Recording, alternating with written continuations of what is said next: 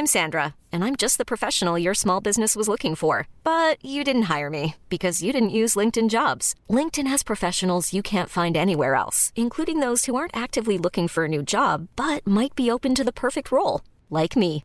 In a given month, over 70% of LinkedIn users don't visit other leading job sites. So if you're not looking on LinkedIn, you'll miss out on great candidates like Sandra. Start hiring professionals like a professional. Post your free job on linkedin.com/achieve today.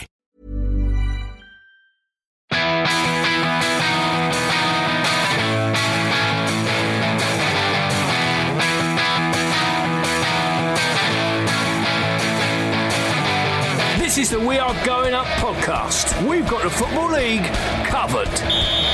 Hello, welcome. How you doing? This is episode 126 of We Are Going Up. I'm Mark Crossley. It is a bloody brilliant time in the season, and as you can hear, we are back in the studio this week following our little excursion to the Valley last time out. Thanks for all the nice comments on that, by the way. David Cameron Walker's particularly enjoying the email that's coming from AJ, our American listener. Oh, fantastic. He was loving it. Very complimentary. You fancy a little trip to LA, don't you? Yeah. You were just like, let's keep in touch with him. My question to you is, following your well-documented crusade last week to get healthy food into football stadia, and you've got something vaguely healthy over there right now. I've got a superfood salad. Did you manage to continue that over the Easter weekend, or did you succumb to chocolate and alcohol like the rest of us? You know what? I've not had one Easter egg. What? I've not had a single Easter egg over the weekend. That's a bombshell. I worked all weekend, but the same can't quite be said for alcohol, but the less said about that, the better. Right, well, it's just the two of us this week then, with this slightly later than usual Easter sort of review. And Blimey O'Reilly, lots has been happening. We should congratulate, first of all, if you can, I don't know if you'll be able to, John Still and Luton Town on their return to the Football League. We sort of touched on it last week, but finally confirmed now Luton will be in League Two next season. You must be pleased to see the Hatters back, even as a Watford fan. Yeah, I mean, I would actually prefer them to be in our league. I don't want them to have too much success. I want them to be in our league. There was a great little post on Twitter from the Watford Observer which said, Watford fans, don't be disappointed that Luton have been promoted. Here's 6 reasons why you should be happy that Luton are back in the Football League, and it was a link just to 6 of our best hammerings over them over the years. So, I like that. Yeah. Okay, well, by the way, did they not used to play in white? Why do they play in orange now? Has anyone ever got to the bottom of that? Well, their home kit has been in white. Their club colours are sort of white, orange, and navy blue, dark sort of blue. Yeah. Fair enough. Later in the show, what have we got for you? Well, we've got the latest edition of My Club. We're going to be talking about potential points deductions, tennis ball protests, and my little trip to York this week to go to Bootham Crescent. We'll mention that later. Also, we'll be assessing the League Two promotion race.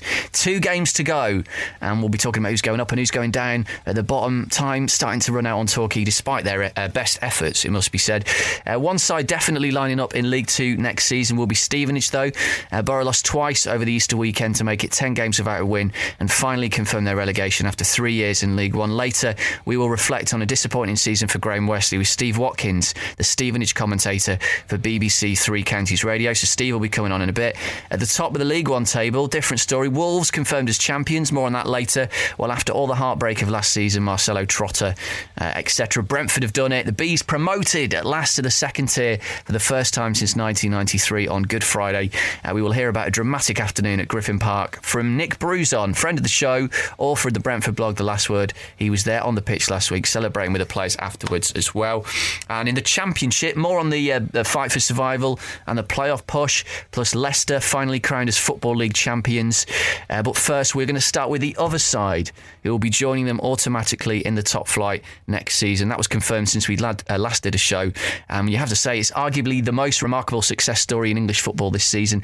Burnley Football Club, 11th in the Championship last year, and amongst the bookies' favourites for relegation this campaign, are back in the Premier League. Sean Dyche's side won twice over Easter against Blackpool and Wigan to confirm their place in the top flight after 4 years away, and cue those amazing celebrations and that brilliant pitch invasion at Turf Moor on Monday this week. One man we've talked to a few times on the show over the years is Chris Bowden.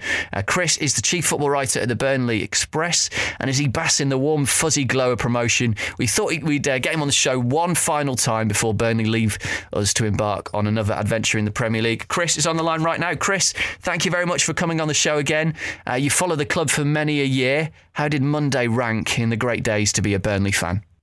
Yeah, it was pretty special. It's something I haven't witnessed, Burnley winning a promotion at Turf Moor in front of their own supporters. I've seen it happen twice at Wembley. are on other teams' ground. So yeah, it was a special one. And I suppose in a strange way, the fact that on the day that you sealed promotion, Ashley Barnes and Michael Kightly were the goal scorers was sort of fitting of the season that Burnley have had, because all the attention has largely been on Danny Ings and Sam Vokes, but it's been a real sort of tight-knit squad. But every player that's played in this squad, but not many players, but they've all played an important part, and it's been a real group and sort of collective effort. It has, yeah. I mean, I think we're sort of looking at potential Player of the Year nominations, and it's going to be a real tough task to select one. Obviously, Danny's the Championship Player of the Year, and he walked away with a 4-4-2 award as well, so he'll be up there. But as you mentioned, I mean, it's the meanest defence in the division. You know, you look at the central midfield too, Dean Marnie and Jones, and you know, if you took either of those out of the side at any stage, and it was a weaker side. You know, the wide men have all contributed, and you say Ashley Barnes that's his third goal for the club, and he's been patient.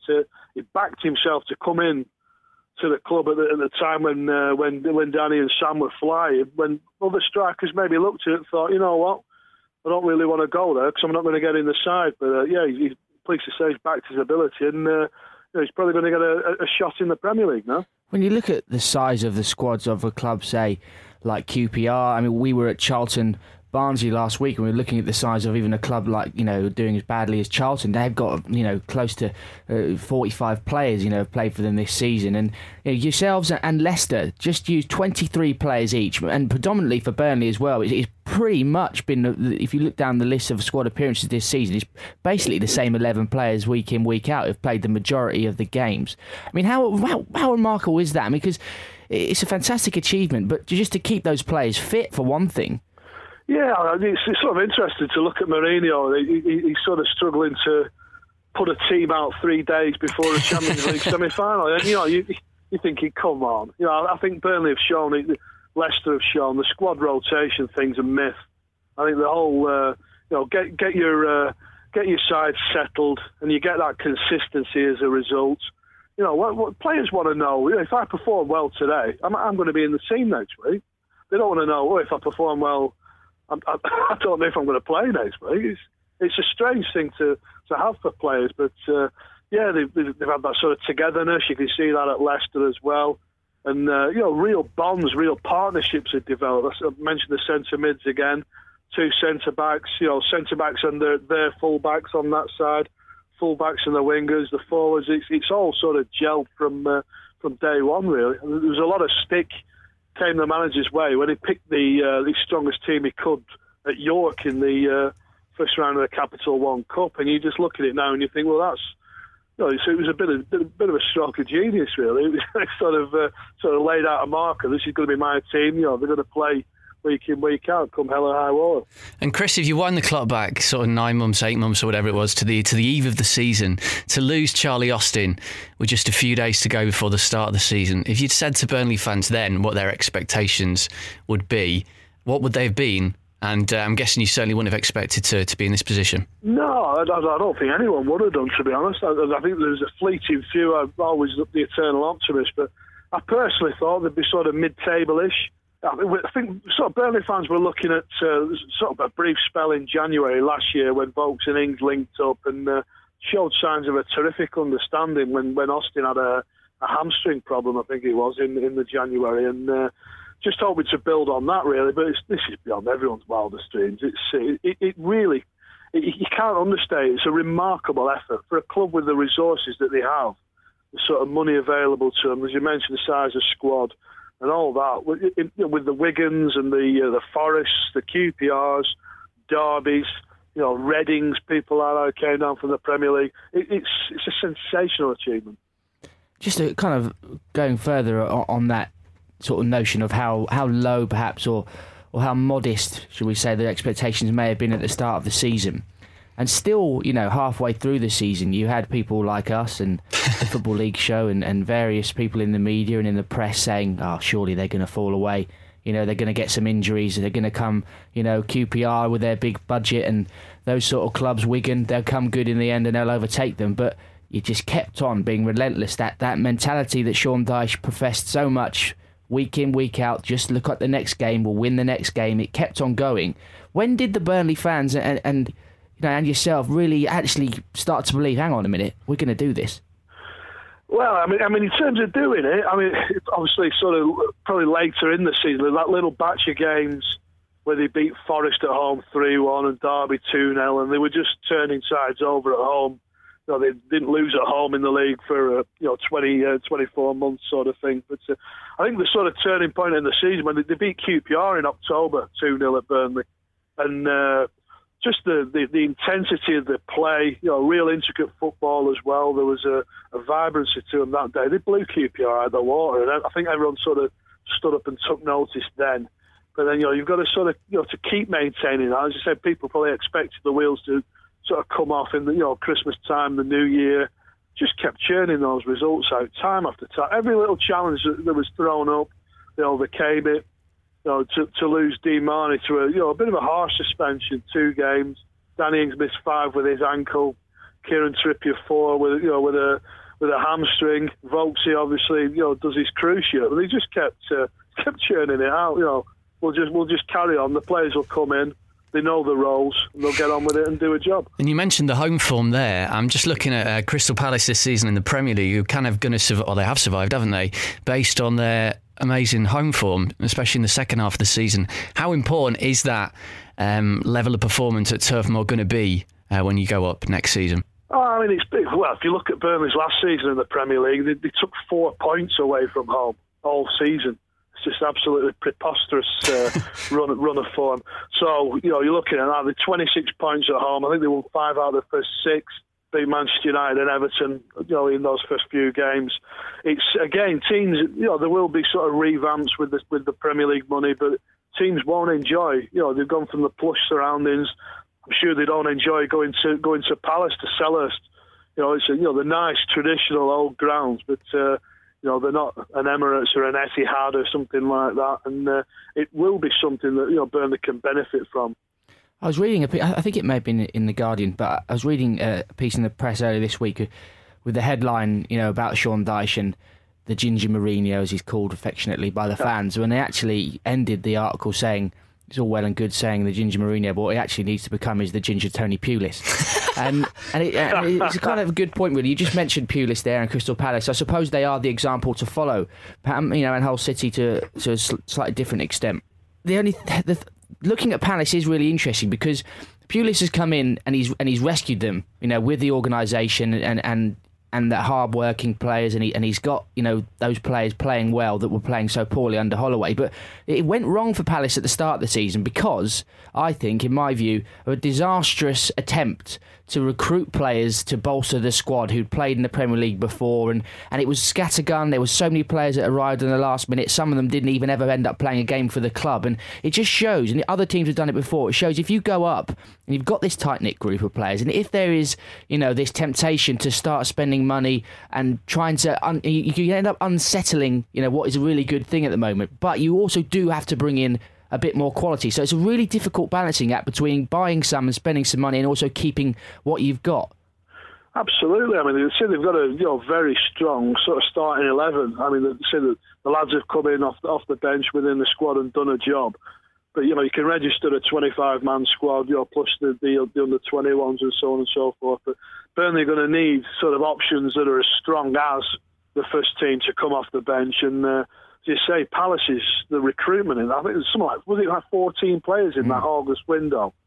And as you say, some of them came in, they had a look at them, didn't even make the 25-man squad, back out again. It's taken Tony Pulis really to get his men in himself in January, Meninos and Truss, and get people to believe in that shape. So Burnley already have that in motion. They've had a pre-season under Sean, another pre-season to bed in his methods. Players want to run through brick walls for him. I say we're not privy to his training sessions, but speaking to the lads, they all buy into it. They say it's simplified, it's spelled out in no uncertain terms. They all know their jobs and understand them, and it's It's a simple old game, as he'll tell you. You keep it out one end, you score at the other. A couple of questions about adapting to life in the Premier League. You mentioned Danny Ings there, Championship Player of the Year. Obviously got in the under-21 squad for England. I'm interested to sort of hear how well you think he is going to adapt to life in the Premier League if he can make the step up. And secondly, Sean Dyche as well, because DC, I know you've said on the show before that you think next season he could go on to be one of the real stars in the Premier League with all the attention on him. Yeah. Obviously a lot more publicity than he's going to get this season. Do you think he is going to be someone that thrives in the Premier League? Because if you look at someone like Holloway, who's obviously done well in the Premier League before, he was all over the place this season, admitted he couldn't cope and bailed out. Yeah, it was a strange one. Obviously, I think Palace sort of scraped up, didn't they? They didn't have the greatest end to the season, and it was only the form previously that kept him in there. Burnley will go into next season having the highest points total in their history, and with a bit of a wave of momentum. But Sean, he's quite clever. I think people look at him and think, he's just he probably is an old school manager sort of thing. He's got this sort of gruff voice and this hard man facade sort of thing. But can I just say, by the way, can I just jump in on that point? Because I was at home this week and my mum was there and we had the Football League show on, and he came this after the Wigan game and he came on to do his interview and she went, he's lost his voice for the celebration. I was like, no, he actually speaks like that. Absolutely. But he's a real student of the game. He's sort of talking to us last summer about going to Valencia and watching them train, and a real admirer of. You can sort of see. I mean, obviously they're not in the same league, but the sort of the Dortmund performances of last season, Burnley play in a similar shape, similar intensity.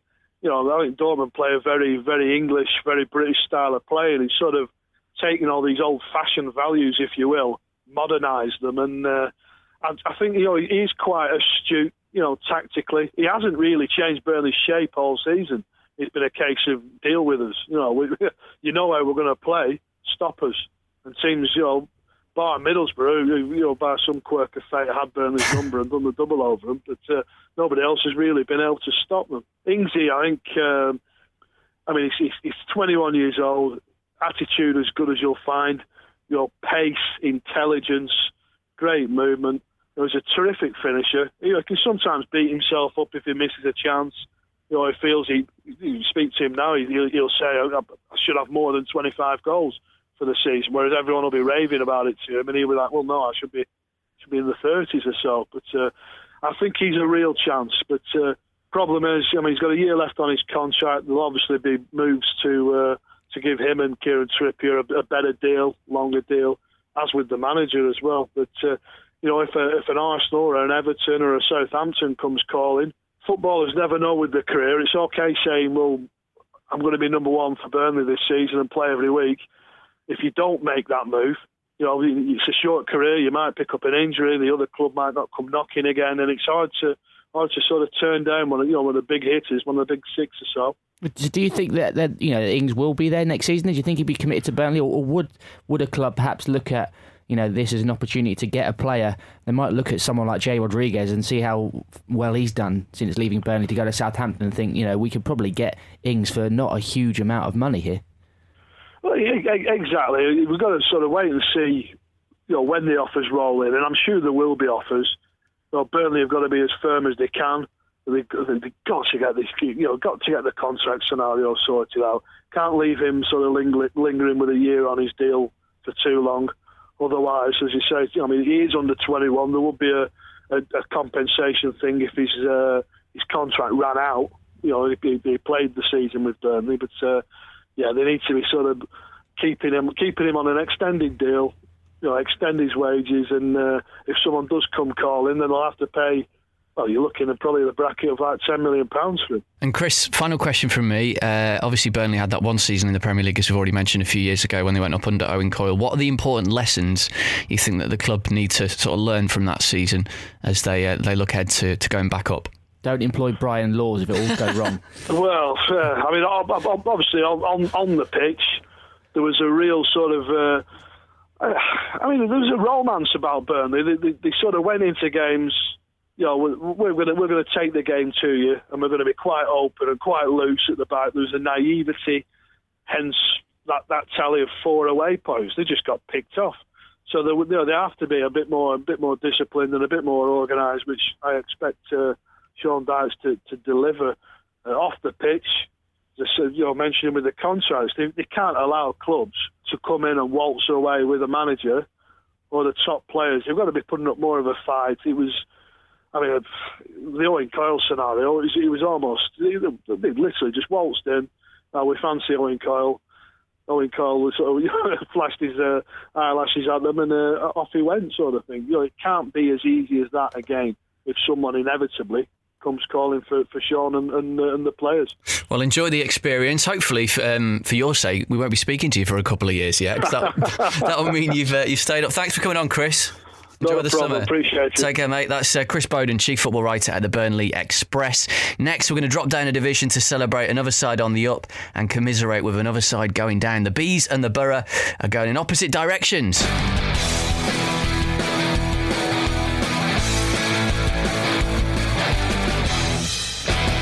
So there was absolute chaos at the top of League One on Good Friday afternoon. Leyton Orient finally blew their automatic promotion chances with a 2-1 defeat at Crawley, while Wolves and Rotherham played out an incredible 10-goal thriller at Molineux in a game which kicked off 10 minutes late and was then held up further by multiple pitch invasions. That meant an agonising wait at Griffin Park for the fans and players of Brentford, who beat Preston 1-0 thanks to an Alan Judge penalty. And finally, amid jubilant scenes in the dressing room, it was confirmed that after all the heartache of last season, Brentford had finally been promoted back to the second tier, only the second time in 60 years they'll have played at that level of English football, and all down to the man who's led them there, Mark Warburton. Earlier on today, myself and DC had a chat with a man who was feeling terribly dejected this time last season, but less so now. He is a friend of the show, Nick Bruzon, the author of the Brentford blog, The Last Word, which we'll put a link to on the website. And I started by asking Nick what that agonising wait was like at full time on Good Friday afternoon. It was excruciating, to put it mildly, and it was just typical Brentford. All the fans were on the pitch. We'd done the hard work, we'd got the win,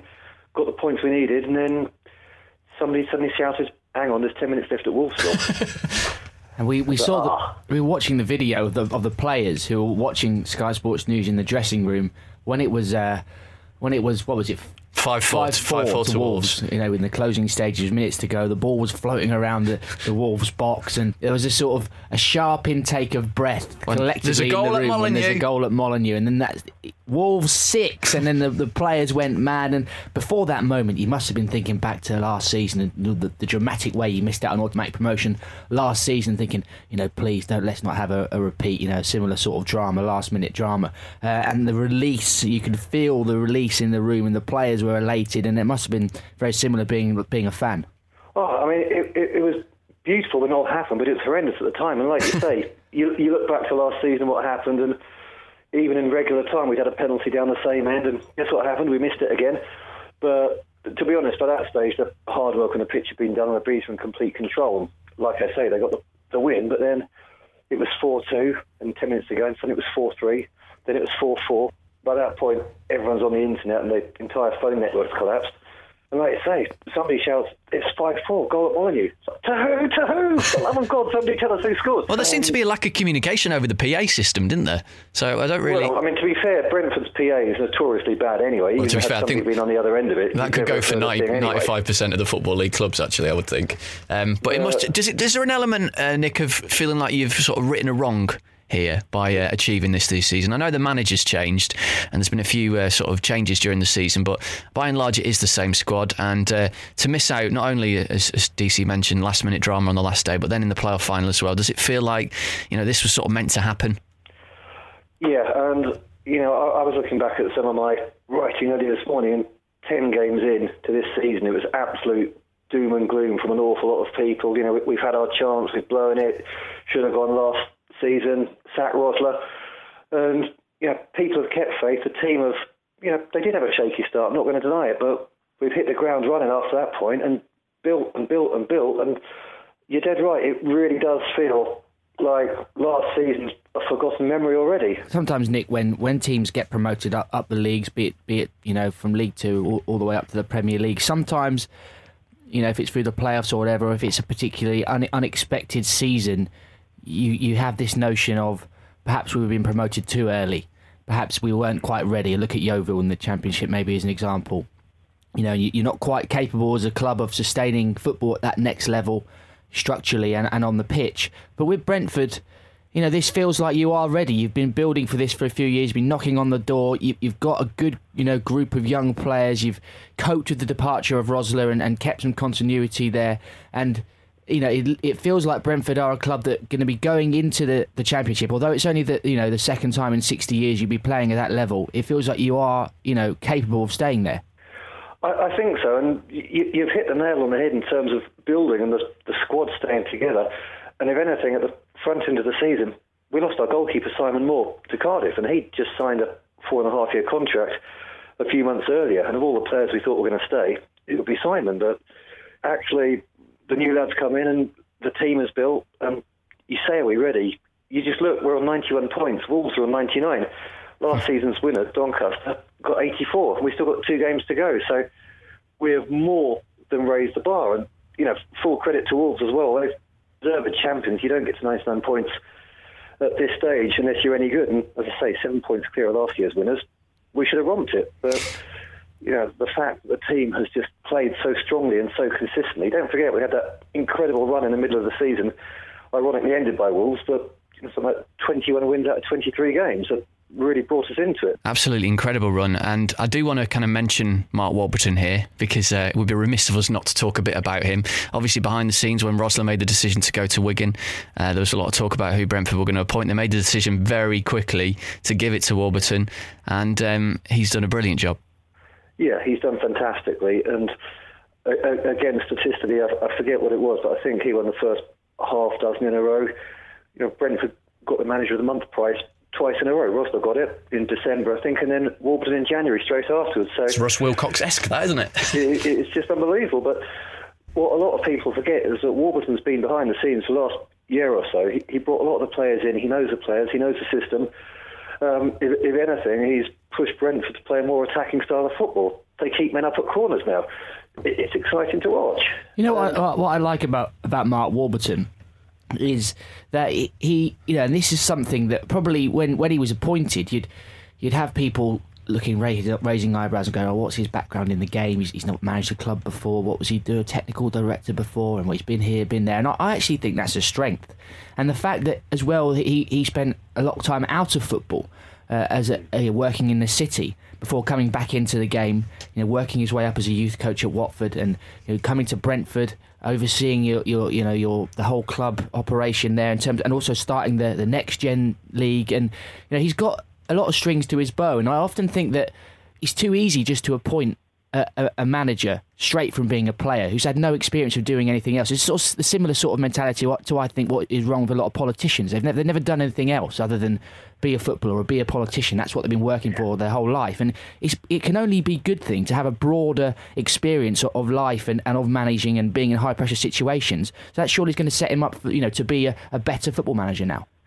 No, certainly. And a lot of people work in high pressure jobs, and without a doubt, the life of a city trader is probably as stressful as it's going to get. But he's taken that experience, and as you say, he's worked in the game as well. And it's almost a blessing that he's had the chance to forge his career in 2 different paths, culminating to the point where now he's worked with Uwe. Uwe's stepped aside, or not stepped aside, but taken a chance at Wigan.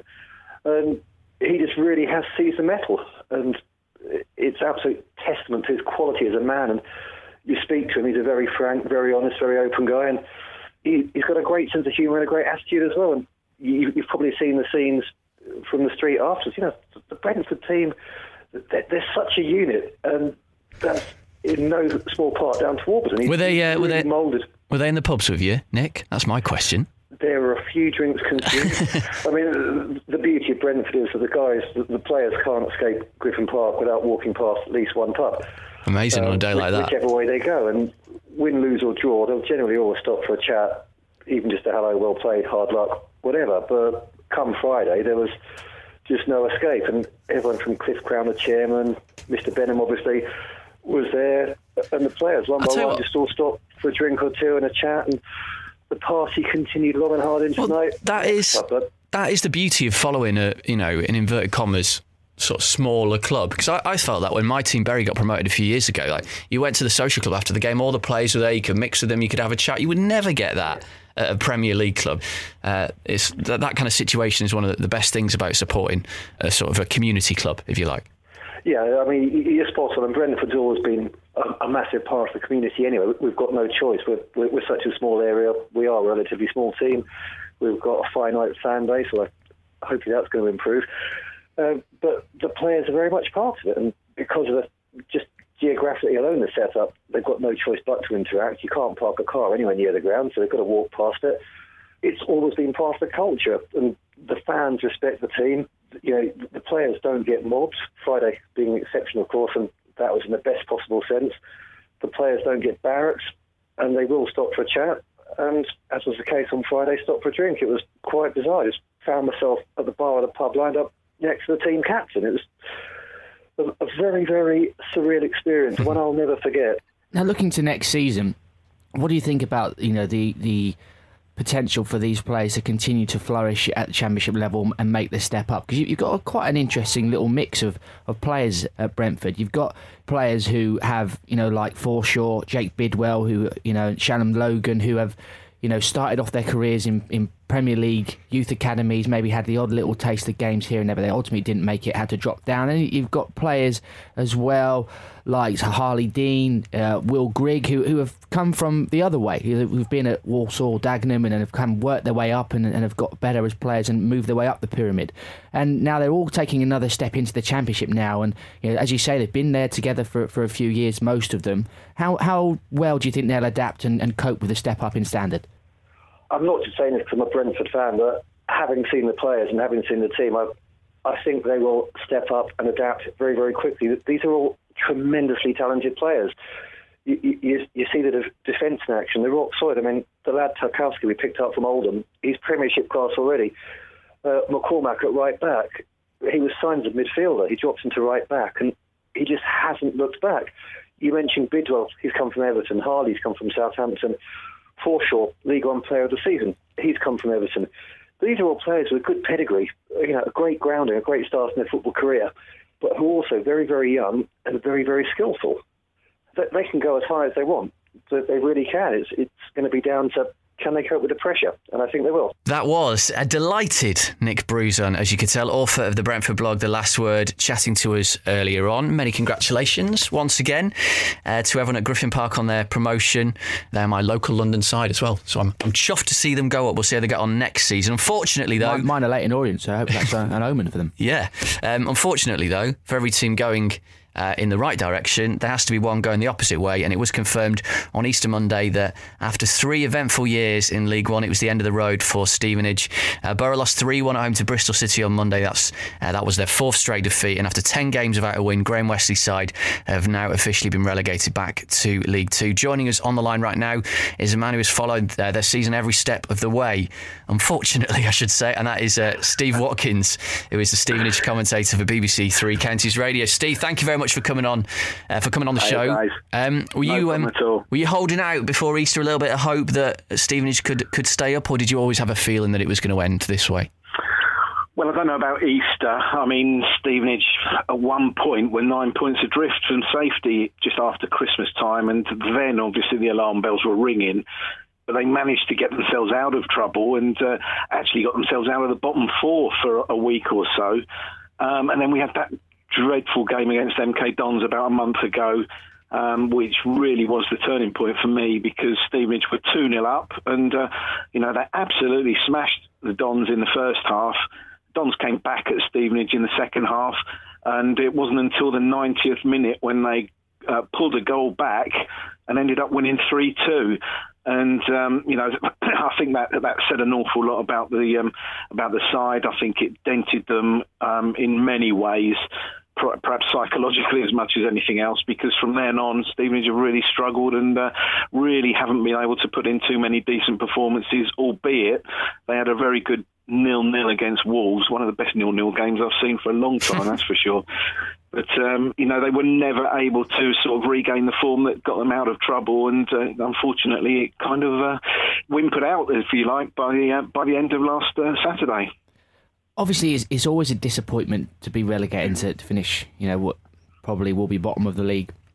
But Graham Westley has said that Stevenage should remain humble and remember where they've come from. Not so long ago, you're a non-league club, and you did so well to rise to the playoffs 2 seasons ago and tasted those heady heights, and maybe that makes this disappointment all the worse. But do you think that's right for Wesley to sort of say that, remember where you've come from, and maybe this is our natural level sort of thing, or is that a bit of a cop out? Could you actually have stayed up this season? I think, if you're being realistic about it, Stevenage have had 3 years in League One, and nobody ever thought they'd get to League One. They're a very young club with a very small fan base and very little income. Remember, you've got a chairman who will refuse to go into debt with the club, so everything is run at a profit, or without debt, if you like, which means that you're not going to be able to pull in the big name players. You've got to go hunting for them, and I think that's been the problem for Graham Westley, is that he has to have his sort of player, but they've not been readily available for him, and he's had to get names off the book as well. He's got to get rid of players that he doesn't particularly want at the club, and they don't perhaps want to be at Stevenage either. And it hasn't proved to be an easy task, that, because there's been several players in and around the Stevenage squad who unfortunately have just been happy to go and train with the youth team and see out their contract like that, rather than go out on loan to other clubs. And it's been a big job for Graham Westley on that score. Is it a surprise? Well, it had to come to an end at some point, didn't we? We've had sort of 5, 6, 7 years of real great success at Stevenage, right from conference to winning FA trophies to winning back-to-back promotions, finals. We played at White Hart Lane after drawing with Spurs, actually beat Newcastle at the Lamex Stadium. It's been a fantastic 5 or 6 years. Yes, it's disappointing that relegation has come, but, at the end of the day, I just think it's been a fantastic effort for the club to maintain 3 years at League One on what resources they've got. It's been fabulous as far as I'm concerned. Does it kind of feel like the end of a cycle then, perhaps for some of these players, and this is kind of an exciting opportunity to go back down to League Two and kind of start fresh, really? A bit of both. I think the cycle ended when Graham Westley left the club in the first place. Now, let's not get away from that fact. Graham Westley left the club and went to Preston, and that's when the slide really started. Gary Smith came in and did a reasonable job, made sure that Stevenage got to the playoffs. Let's not forget that as well. Of course, Stevenage got to the playoffs, 2 years ago, and they were never able to keep that form up last season, and the dip started, and some of the players that were there saw Stevenage up from the conference were moved out and moved on. A lot of those players have moved on to better things, to better their career, and nobody can really blame them for that. The likes of Scott Laird, George Boyd, even from many years back, they're players that have all been through Stevenage, and I suspect that that's the way that Stevenage are going to be. I mean, you've got young Luke Freeman now from the Stevenage squad, who's more than likely to going to move on to a League One and maybe even a Championship side. There's rumours that Championship clubs are coming in for him at the moment. So, unfortunately, that's the way of life for Stevenage. That they're a selling club, but they've got to find these players and develop them. End of an era, yes, but as you say, it's a new dawn, I think, for next season. Back down, it's a new experience for many, many Stevenage fans. It's the first relegation since 1988, only the second in the club's history, so many won't have been through it. But I think it's fairly exciting. Graham Westley has now said, wipe the decks clear, if you like. We've got no excuses from now on. We've got to go ahead and got to build another side that can go and win games. Do you think the fans are confident that Graham Westley, is the man that can continue, this relative success and get Stevenage back and have a successful season next year? Because he is, quite a character that attracts a lot of attention for some of the things that he says. He's had controversies in the past, criticisms of his style of football and perhaps some of his methods from other clubs. He's done very well for Stevenage, didn't go well for him at Preston. Where do you think he sits now in his career? I even said at the start of this season, don't judge Graham Westley on this season. I think you've got to judge him on next season, because he's got a big job ahead of him to clear the decks and get his sort of players in if you want Graham Westley to take your club further forward. Pretty similar to what he had at Preston. And in fairness, there was a lot of people that didn't like what he did at Preston. But he had a huge job there in getting, a lot of names off the books that Preston just simply couldn't afford, and it was down to him to do that. And of course, after it was a year or so, wasn't it? He lost his job there, but he'd done all the dirty work, and Simon Grayson's come in and done a fantastic job in taking it on. But Simon Grayson's a goal hanger, is what you're saying, basically. No, not at all. I mean, he's a great manager, isn't he? But he's I think Graham Westley's really, laid the foundations for it. I'm starting to sound like Graham Westley now, aren't I? He's laid the foundations, but he hasn't put the roof on. But I think a lot of people will accept that that's been the case, and he's been able to take it on. We're just hoping that the same thing can happen at Stevenage, that he can go and get his sort of players and build everything. A lot of people don't understand Stevenage and the finances and what is actually available for Graham Westley as far as resources go. And I think that most of the Stevenage supporters now are coming around to that way of thinking. There's a lot of people that aren't happy. Obviously, he's a manager who's taken his club down, but most people are kind of the opinion now, I think, well, okay, next season's a new season. Let's see where we stand at Christmas time, because, as Graham Westley says himself, there's no excuses.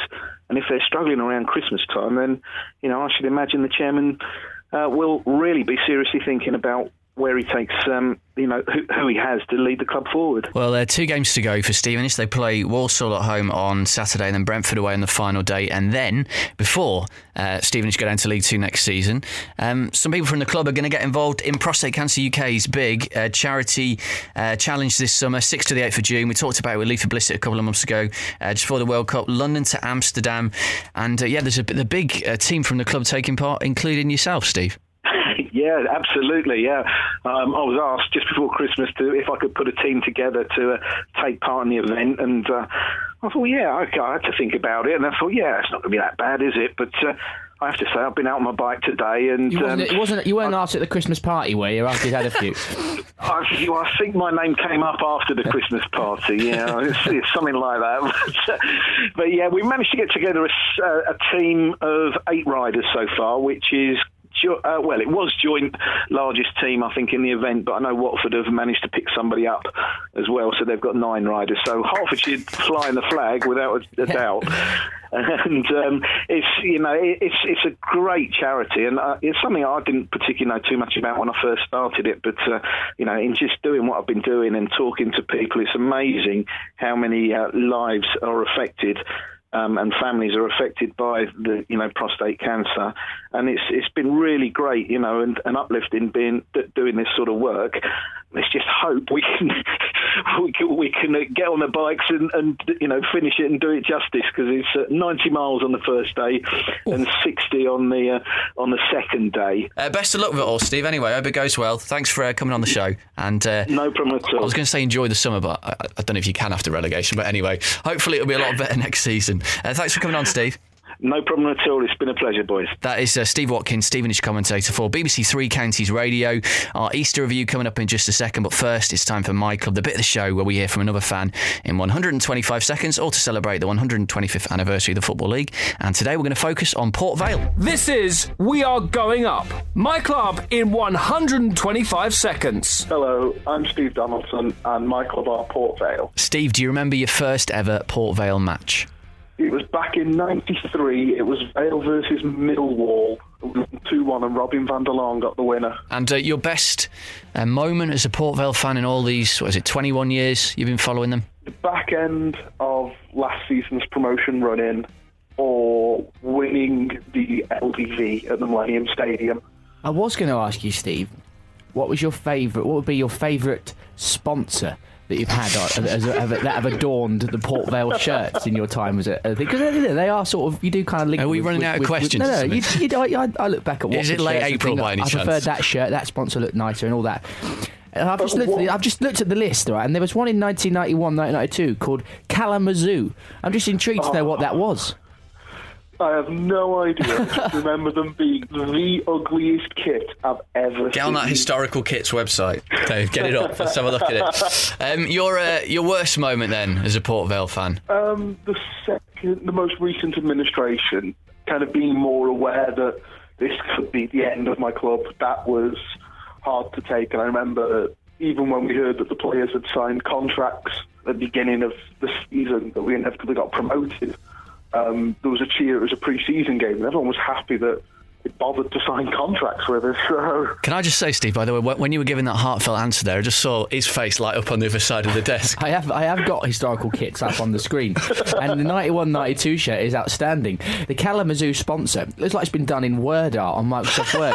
It's like slanted half, like at an angle across the shirt with the K really big and the O at the end really small in perspective. Looks ridiculous. Only shirt to run it close is the goalkeeper shirt from about 96, 97. Maybe a bit later.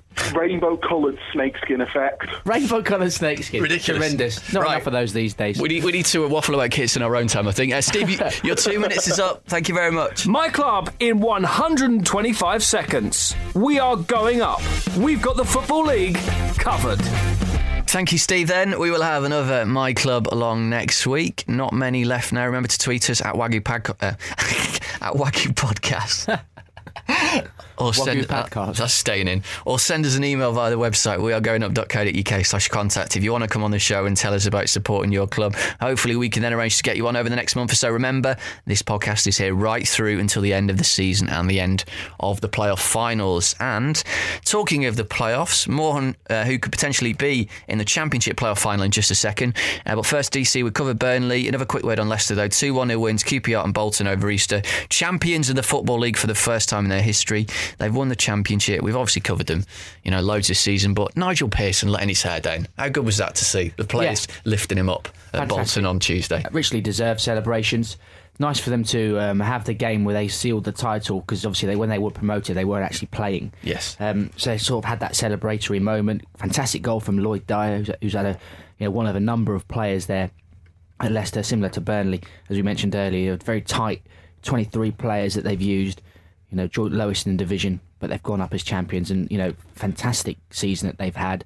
Did so well to bounce back from the disappointment they've had last season. You talked about them at length a few weeks ago, so I won't go on, but just hats off to Nigel Pearson and the squad there. And similar to Burnley, I think that they don't need huge amounts of work in terms of going up next season. They need a bit more quality, maybe a few more numbers, but I'd be optimistic, if I was a Leicester fan, of having a decent season next year. I love the Klinsmann when all the players ran from the halfway line and did the dive in front of the fans. That was amazing. And another question, if anyone can help me on this, has any manager ever been dropped mid-promotion celebration when they chuck him in the air like that? If you've got video proof, I'd like to see it. The one word of maybe caution or warning I'd have for Leicester fans is the last 2 seasons, the champions of the Championship, Reading and Cardiff, who have both gone up, in some style and considerable distance between them and the rest in some ways, have been relegated, have been the worst team of the 3 that have gone up in the next following Premier League season. Well, Cardiff haven't gone down yet. No, but they have performed the worst of the 3 as it stands. Sure. And, so they'll be hoping that doesn't happen to them next year, obviously. OK, on to the playoffs then. This is how we stand at the moment. We now know that Derby and QPR will definitely be in there. I watched Doncaster Derby on Sky on Friday night. I was impressed by Derby. Chris Martin's goal, in particular, took that very well. They won 2-0 there. They followed it up with a 2-1 win against Barnsley on Monday. They've won 6 of the last 8 games. They're 5 points clear of QPR, so Derby will pretty much almost certainly finish in 3rd spot. An outstanding achievement for Steve McLaren. QPR are going to finish 4th almost certainly, which is a bit less of an achievement for Harry Redknapp given the resources. They lost at Leicester on Saturday, and then they beat your lot Watford 2-1 thanks to that Charlie Austin screamer. Yeah, although by all accounts it was one of our best performances of the season. Played really, really well. Didn't quite take our opportunities, and then when it was 1-1 we really needed a victory. We had every player forward for a corner pretty much, and at one stage I think on the counter it was 5 QPR players to Joel Ekstrand at the back on 1, and they got us on the break, and Austin scores in the last minute, and it goes down as a defeat, which was disappointing, and it really technically you can actually not mathematically ended our playoff. Yeah, I was about to say that it would take a huge, staggering turnaround of fortune for us to be in the playoffs. Well, if you sorted that away form out, you might have been in there. Yeah. Look, and I think you could probably say this about all the teams going for the playoffs. If we unlikely if we do, or if we had got into sixth, we wouldn't really have deserved it. We've not had a great season. We've been inconsistent. We've changed managers. We've had terrible away forms at times, conceded a lot of late goals. And, there's, apart from the top 4 teams really have been a class apart this season, haven't they? Yeah. And then the rest of the division, I do think, is pretty average. So whoever gets that 6th spot will certainly... I was going to talk a really rubbish point there, but I just hope that Beppe Sannino doesn't bother to learn English, because I love seeing Alec Chamberlain on there every week. Well, his English is coming on, actually. Okay. You want him to learn more English, because I tell you what, Sannino is a fantastic character. Okay. Do you know he ends all his press conferences with a whistle? What? He blows whistles full time at his press conferences. Brilliant, amazing. Right, well, all the playoff teams, obviously, over the next few weeks, once the actual regular season ends, we're going to talk about a lot more. So we won't go on too much about QPR and Derby. Wigan, we think, are going to get 5th because they've got an extra game. They've got 3 games left. And although they lost at Burnley, they did look very good against Reading on Friday, winning 3-0. That Yuri Gomez strike in particular, woof. But that basically means, because we presume we're going to get 5th. So one spot then between 6 sides, and all of them have got 2 games to go. So this is how the form went over Easter, if you're interested, from those 2 games over the Easter weekend. Blackburn and Reading, 3 points. Brighton, just 2. We thought they were going to the best fixtures, didn't we? Ipswich and Bournemouth, just 1. But how about this? Nottingham bloody Forest, after 13 games without a victory, 2 straight wins against Birmingham and Leeds. And I don't know if you saw this tweet from Jonathan Wilson after Sunderland won at Chelsea last week on Twitter. Yeah, I know it's coming. You utter hope-giving bastards. And that is pretty much what Forest have just done to their fans. They thought our season's over, and they're right back in it. And their last 2 games are Bournemouth and Brighton. Absolutely huge. I mean, and it also throws up the mouth-watering prospect of Derby against Forest in the playoff semi-final, doesn't it? Because it looks like if they get 6th, then Derby will hold on 3rd. Matt Derbyshire, 3 goals in 3 days. Yeah, he's come up trumps right at the right moment. It looked like their season was just going to peter out and wait for Stuart Pearce to come back in the summer and start again. But maybe you'll have a little, a surprise promotion to walk into, in the summer. And, thanks to Gary Brazil and the squad there, who knows? I'm already excited about Jeff Stelling's as it stands table on the last day of the season here, because it's going to go right down to the wire. And, Blackburn have had a real good run over the last 10 games. I think Rudy Gestead hat-trick on Birmingham. Yeah, they've unbeaten in 10, He's been a real decent signing for them. Conway's been a really good signing for them. So, they've kind of bubbled under the radar. They've still got Rhodes there, obviously, who's always never far away from the goals. Reading, just as we were saying the other week, just when you think, they're not going to do it, they're not really that good. They're 2-0 victory over Middlesbrough last night as we record this. They're back in 6th place, and maybe they will hold it up, and maybe they can get that investment if they were to go up in the summer, and maybe they could, hark back to the days of Steve Coppell and have a few seasons in the Premier League. I'll tell you what, it is a fascinating picture. Or any one of those clubs could go up. There's not much between them. If Forest can win at Bournemouth on Saturday, and Brighton win against Yeovil at home, who obviously are effectively relegated, and that would set up the intriguing prospect of Forest against Brighton on the last day of the season, which could be a bit similar to Forest against Leicester on the last day of last season, a sort of playoff decider. Yeah. Although there's more teams involved, I know, admittedly. But I do think whoever finishes 6th, they are, they'll go in confident, absolutely, but they will be 4th favourites, and I would plump for Derby at the moment. I'm very impressed by Derby, and I think they would be my favourites. OK, relegation time then, down to the bottom. Yeovil drew 0-0 at Blackburn on Good Friday. They lost 2-1 at home to Huddersfield on Easter Monday. They're 6 points off safety with 2 games to go. They need a 14-goal swing. So unfortunately, the miracle is not going to happen. They're going to be relegated on Saturday, and it's a real shame, because only a few weeks ago there seemed to be quite a lot of belief that they could stay up, but it's just not happened for them. Well, such is so often the case with teams that are relegated. When they make a step up to a league above, and perhaps like we were saying earlier to Brentford, maybe Yeovil, opposite to a club like Brentford, weren't really ready for promotion. It came probably as a bit of a surprise. The late goals, the goals that they've conceded from winning positions, 31 points. That has made all the difference. Absolutely all the difference. They'd be, they'd be in the playoffs. They kept that together, and even half of those points, if they managed to, keep hold of them, they'd be well clear of trouble. And I think that does tell its own story. Ultimately, there's probably not quite enough quality in that squad, to turn those good performances for an hour, good performances for 80 minutes into draws and victories. And it takes its toll on the players, and it gets them down, and ultimately they haven't been able to do it. I'd be quite interested in a few years when Gary Gary Johnson looks back on this season, if he, would have done anything differently in terms of Paddy Madden he fell out with and he ended up leaving, and then obviously with what's the guy from Forest? Ishmael Miller a few weeks ago. Doesn't help, does it? No. So Yeovil, unfortunately, they're not quite gone just yet, but they will be on Saturday. And then just above them in 23rd, Barnsley, and they are 4 points off safety with 2 games to go. We saw them at the Valley last week play well and win, but they've not been able to take any momentum out of that over Easter. Leeds beat them 1-0 at Oakwell on Good Friday, and then Barnsley lost to Derby on Easter Monday. So they basically need 2 wins against Middlesbrough away and QPR at home to have any chance of survival. Well, I'll tell you what, they might have a chance against Middlesbrough, because Middlesbrough, who lost at home to Millwall last week, and also lost to Reading this week. And after the Reading game, really interesting comment from Aitor Karanka. He told the local BBC station up there, it's my fault I wasn't able to motivate my players. Against Millwall and the same today, we saw 2 teams who wanted to win and 1 team that didn't. I'm learning every day about the league and the players. I mean, that is quite an astonishing thing to come out and say after the game, that you were not able to motivate your players. I mean, I would like to hear him expand on that, really. Why? Is it because of the time of the season? They've got nothing to play for, and their heads are in the holidays already. But to say that you're not able to do that is quite surprising, and it would look at Barnsley, give them an opportunity to capitalise on that and win. Isn't the Championship such an amazing division though? Because last week when we sat there at the Valley afterwards, we said Middlesbrough have just won 4 in a row, the pressure's off, they'll end the season flying, and then a week later you can't even motivate his players to turn up, and they've lost twice.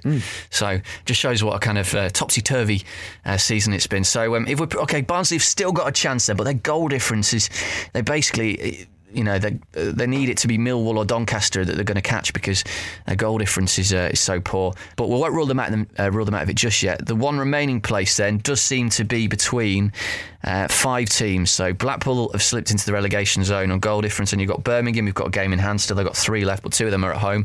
They're absolutely crap at home. You've got Millwall, Doncaster and Charlton.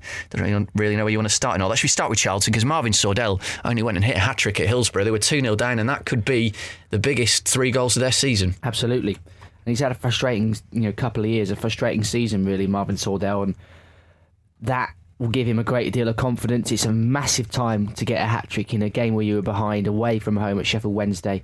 Give them absolutely crucial 3 points after we watched them lose to Barnsley, which was a real bitter blow for them. And it gives them, all of a sudden, it gives them a real chance. They basically just need, they win one of those 2 games and that's it. They're up. They're staying up. Down there as well, Doncaster, 1 point over Easter. They've got Reading and Leicester left. Just a tough run in. Millwall, 3 wins and 3 draws from their last 6 games. 3 away wins in a row. They've picked up form just at the right time. You just wonder, the Millwall, speaking to Joe, 10 men. After that game, 10 men against Doncaster for over half the game. And they had so many chances and they were just unable to get the breakthrough, unable to score. And Peter's out to a 0-0 draw, which now leaves them level on points with Doncaster. That could cost them. A victory would really have been a massive thing for them. They'd be, 47 points. That would be 4 points clear of the relegation zone, but as it stands, only 1 point. So, they're right in there. Despite their improvement, despite their late rally, they could still go down, of course. And how about we finish this little relegation section with 2 teams who were in the Premier League not long ago, Blackpool and Birmingham down there. Birmingham, no home win. Were they in the Premier League together, weren't they? Did they go down the same season? They might have done. Yeah, they did. That last day of the season, didn't they? With Blackpool lost at Old Trafford. That's right, yeah. Lost at Spurs. That's right, yeah. Birmingham, no home win in 16 games. The next 2 games are at St Andrews, and there's always a team that sinks down, so they're right in it now. Blackpool, though, over Easter, defeat to Burnley, 1-1 draw at Brighton, which is encouraging, I suppose. But I mean, tremendous goal, Stephen Dobby, yeah. But terrible scenes with him on the Friday, where the assistant manager Bob Malcolm was sent off for trying to hit him. A massive sort of scuffle on the touchline, and he got sent off. And the tennis ball protest by the Blackpool fans, the banners, love Blackpool, hate Oyston. It's a club not very happy. No, it's just it hasn't been for a mess for a few years, really, has it? Since they came down from the Premier League, they had a good season trying to get back in the first time round, and then sort of basically when Holloway left, it's all gone sour since then. And the problems with Oyston, they were always bubbling under the surface, and while they're successful, you put them to one side. I think as a fan, you can countenance the frustrating things about the lack of investment and stuff, but that once the fortunes on the pitch start to decline, then they become brought much more sharply into focus. And some of those fans are, very unhappy, and I think rightly so. It's a right mess. Blackpool this weekend are away at Wigan, which isn't the nicest fixture either.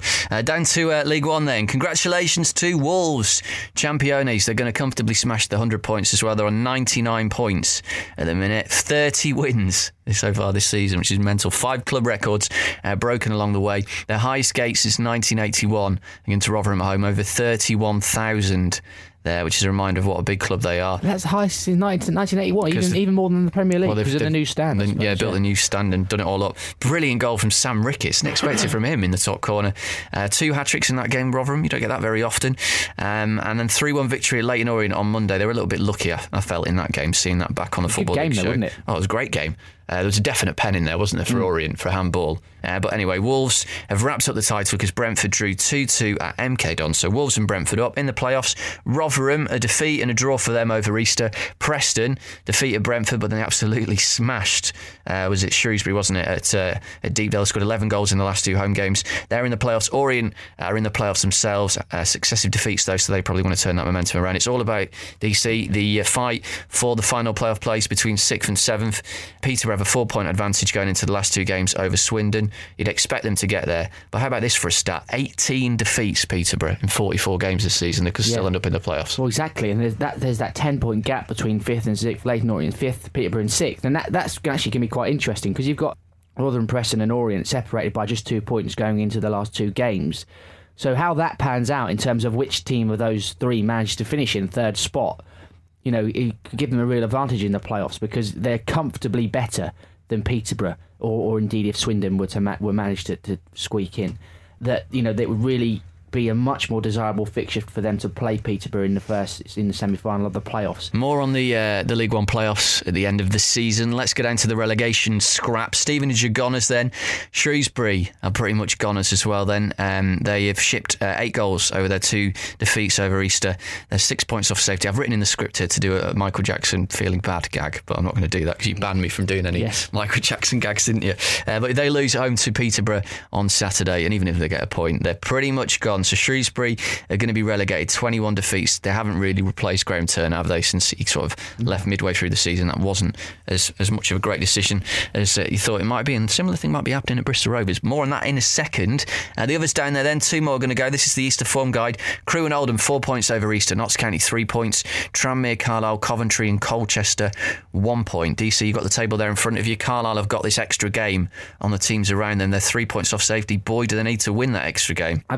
Absolutely crucial, because their goal difference is so much poorer than Notts County's. It's slightly worse than Crewe and Tranmere, very much worse than Colchester, so that's almost an extra point really, and it's massive that they win that game. Looking at the fixtures then, do you have a hunch about which 2 teams are going to go? I think Carlisle might go, actually. Looking at, I've still got Wolves to play. Crawley away, been on a good run. And Notts County, what's the stat? I've scribbled it down here. Notts County have won 5 of their last 7 games, and they're still in the relegation zone. It just shows you how poor they've been in the first 2/3 of the season. Do you think they can survive still, looking at those games? Tranmere have got Orient still. Crewe have got Bristol City and Preston. Bristol City, who are playing quite well at the moment. I don't know. It's too tight. It's too tight to call, isn't it? Any of those teams could do it. The ones that aren't playing well, will just get that result against all odds, probably because I bet against them. It'll go down to the last day, and it's fascinating to have 4 or 5 teams that are going to be, up fighting for those 2 spots on the last day. And I'm not going to call it because it could go any way. Okay, League 2 at the top then. No one's gone up yet, which is a bit of a surprise. That's because Fleetwood keep winning, keep hanging in there. Scunny, though, are nearly there. 28 games unbeaten, which is crazy for Russ Wilcox. They've had a lot of draws, though, which is why they've not gone up just yet. They're going to do it, though, away at Exeter on Saturday. I bet they bloody lose one of those last 2 games as well, just when you think they're going to get to the end of the season with unbeaten. What do you reckon, looking at those top 3? Rochdale did lose 3-0 at home to Southend on Friday, which I enjoyed. I was raising the possibility that Rochdale were going to bottle it, but they did win at Bristol Rovers. Importantly, crucial win that on Easter Monday. So they've got a 3-point cushion still going into the last 2 games. Do you give Fleetwood any chance? They're the only team that can catch one of the top 3. So you basically got 4 clubs going for 3 spots now. Yeah, you give Fleetwood a chance. Definitely. Absolutely. Because there's not much between those teams, really. Chesterfield, Rochdale, Fleetwood's comfortable with edged ahead. They've all got some decent players, all got players who have played at higher levels. And, Rochdale and Chesterfield both at times this season have looked like they're, going to push on and have looked like maybe they would have run away with it or extended the lead at sometimes, but they've all of them, even Scunthorpe to a degree, have failed to really kick on, and they've had draws and losses when they shouldn't have done. So you can't rule Fleetwood out of the race at this time. No, absolutely not. There's only 3 points. So this, they could, with this, the next round of games, they could be in the in the top 3. Couple of great winning goals for Fleetwood over Easter from Josh Morris as well. So Burton are in the playoffs. Southend are pretty much, in fact, Southend great run from Southend, because it would look like the wheels had fallen off, hadn't it? Yeah, so Southend are pretty much there as well. And then 7th spot then, York City are almost there. I was at Beetham Crescent on Monday. Went to York. A lovely little city, York. Very, very nice. Lots of nice pubs. And went to the ground. Now, I went there once, 2003. I remember that was the last time I was there. Nothing's changed in the last 11 years. And basically, the toilet is just a wall at York. That is the sort of level of stadium you've got. It's the worst toilets I've ever been at any football ground. It's basically just a wall. But anyway, York beat Bury by 1-0. We let in a stupid goal from a corner in the second minute, and then they just defended. I can't say that they were the most exciting side I've ever watched, but if you look at their record, their defensive record, it's staggering. They've only conceded 2 goals in their last 14 games. They've won 10 of their last 15. On the 31st of December, they were 22nd in League 2. And as we record on the 23rd of April, they are 7th, 5 points clear of Oxford in 8th, and they're going to be in the playoffs. Well, fantastic. Yeah, and sounds like they very much deserve it based on those statistics. A tremendous rise. And it shows this league, like we were saying about Bury, you can rise through it so quickly because it is much of a muchness. Even the top 3, there's not much quality to, and not much to separate too many of the teams in this league, and it's just about finding that consistency, which they've managed to do. Poor old Oxford, 13 points clear of 8th in February. They're not going to make the playoffs now. What a bottle job that was. Absolutely terrible for them. They had the big chance, and I firmly believe.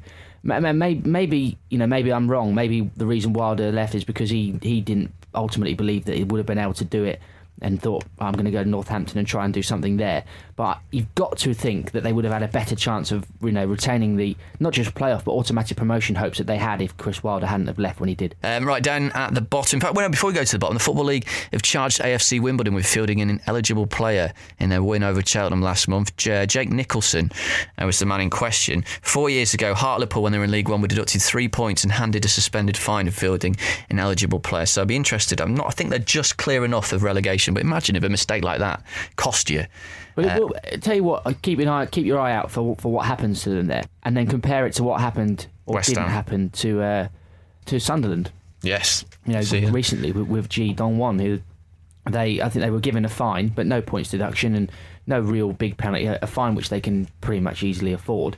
It does often seem to be the way that the big clubs get away with it, absolutely lightly, and a club like Bury in the past has been kicked out of the FA Cup. Kicked out of the FA Cup for fielding an ineligible player on a bit of paperwork for 5 minutes when we were winning 3-1. Yeah. And Bradford got kicked out. Didn't know if Bradford got reinstated. I can't remember. But anyway, there's certainly a precedent for the big clubs being given the advantage in those situations. Do you see that Kelsey Grammer was at the Memorial Ground? I was going to mention that. What the bloody hell was that all about? Do you want to know why? Yeah, it's because his wife is the daughter of Alan Walsh, who was a youth team coach at Bristol Rovers and a former striker for Bristol City.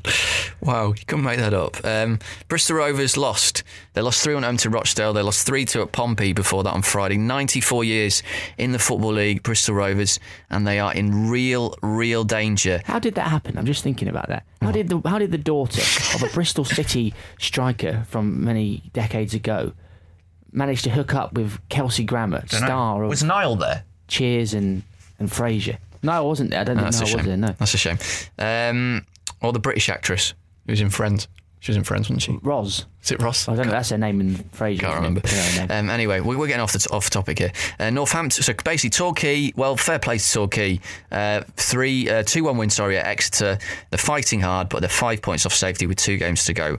You never know. They maybe could pull something out of the bag, but it would be a miracle escape. Above them, Northampton, Bristol Rovers, Wickham, all on 47 points with 2 games to go.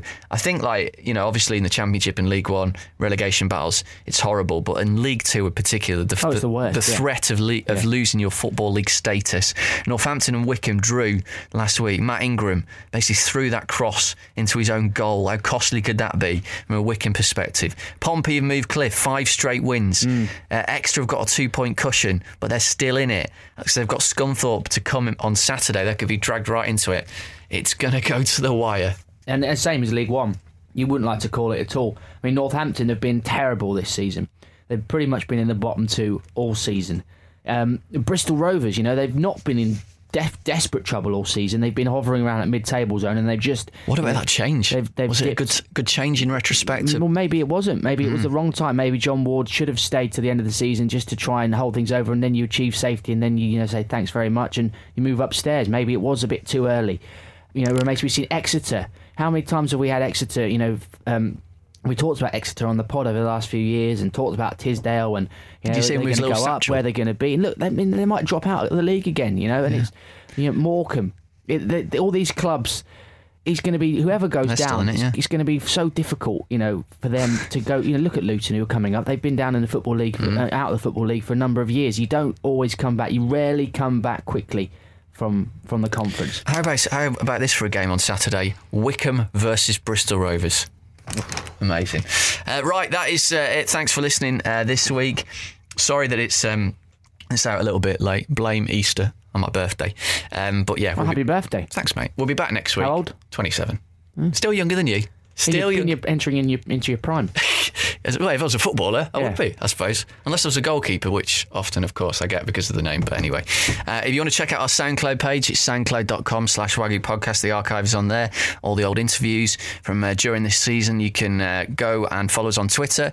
That's at Wagyu Podcast, WAGU Podcast. And the website is wearegoingup.co.uk. Sorry, you know what's coming up as well, don't you? What's coming up? Or the traditional end of season look back at the predictions. Oh yeah, well actually it's interesting you say that, because I a couple of weeks ago I had a spare 20 minutes, so I went back and I copied out all our predictions from the first show, and I cannot wait to go through them in a couple of weeks' time. Were they that bad? I think so, yeah. I've done even worse than last year. Well, no, you did pretty bad last year, didn't you? I did. There's some absolute stinkers in there. Top goal scorer in particular. Oh God, don't remind me of that one. No, I had a shocker on that one. Yeah, right, so we'll review all those. Rennie Howe. I went through him as well. Rennie Howe. That's it. We'll speak to you regular time, I think, next week. I presume so anyway. So Tuesday next week. That's it. This is the We Are Going Up podcast. We've got the Football League covered.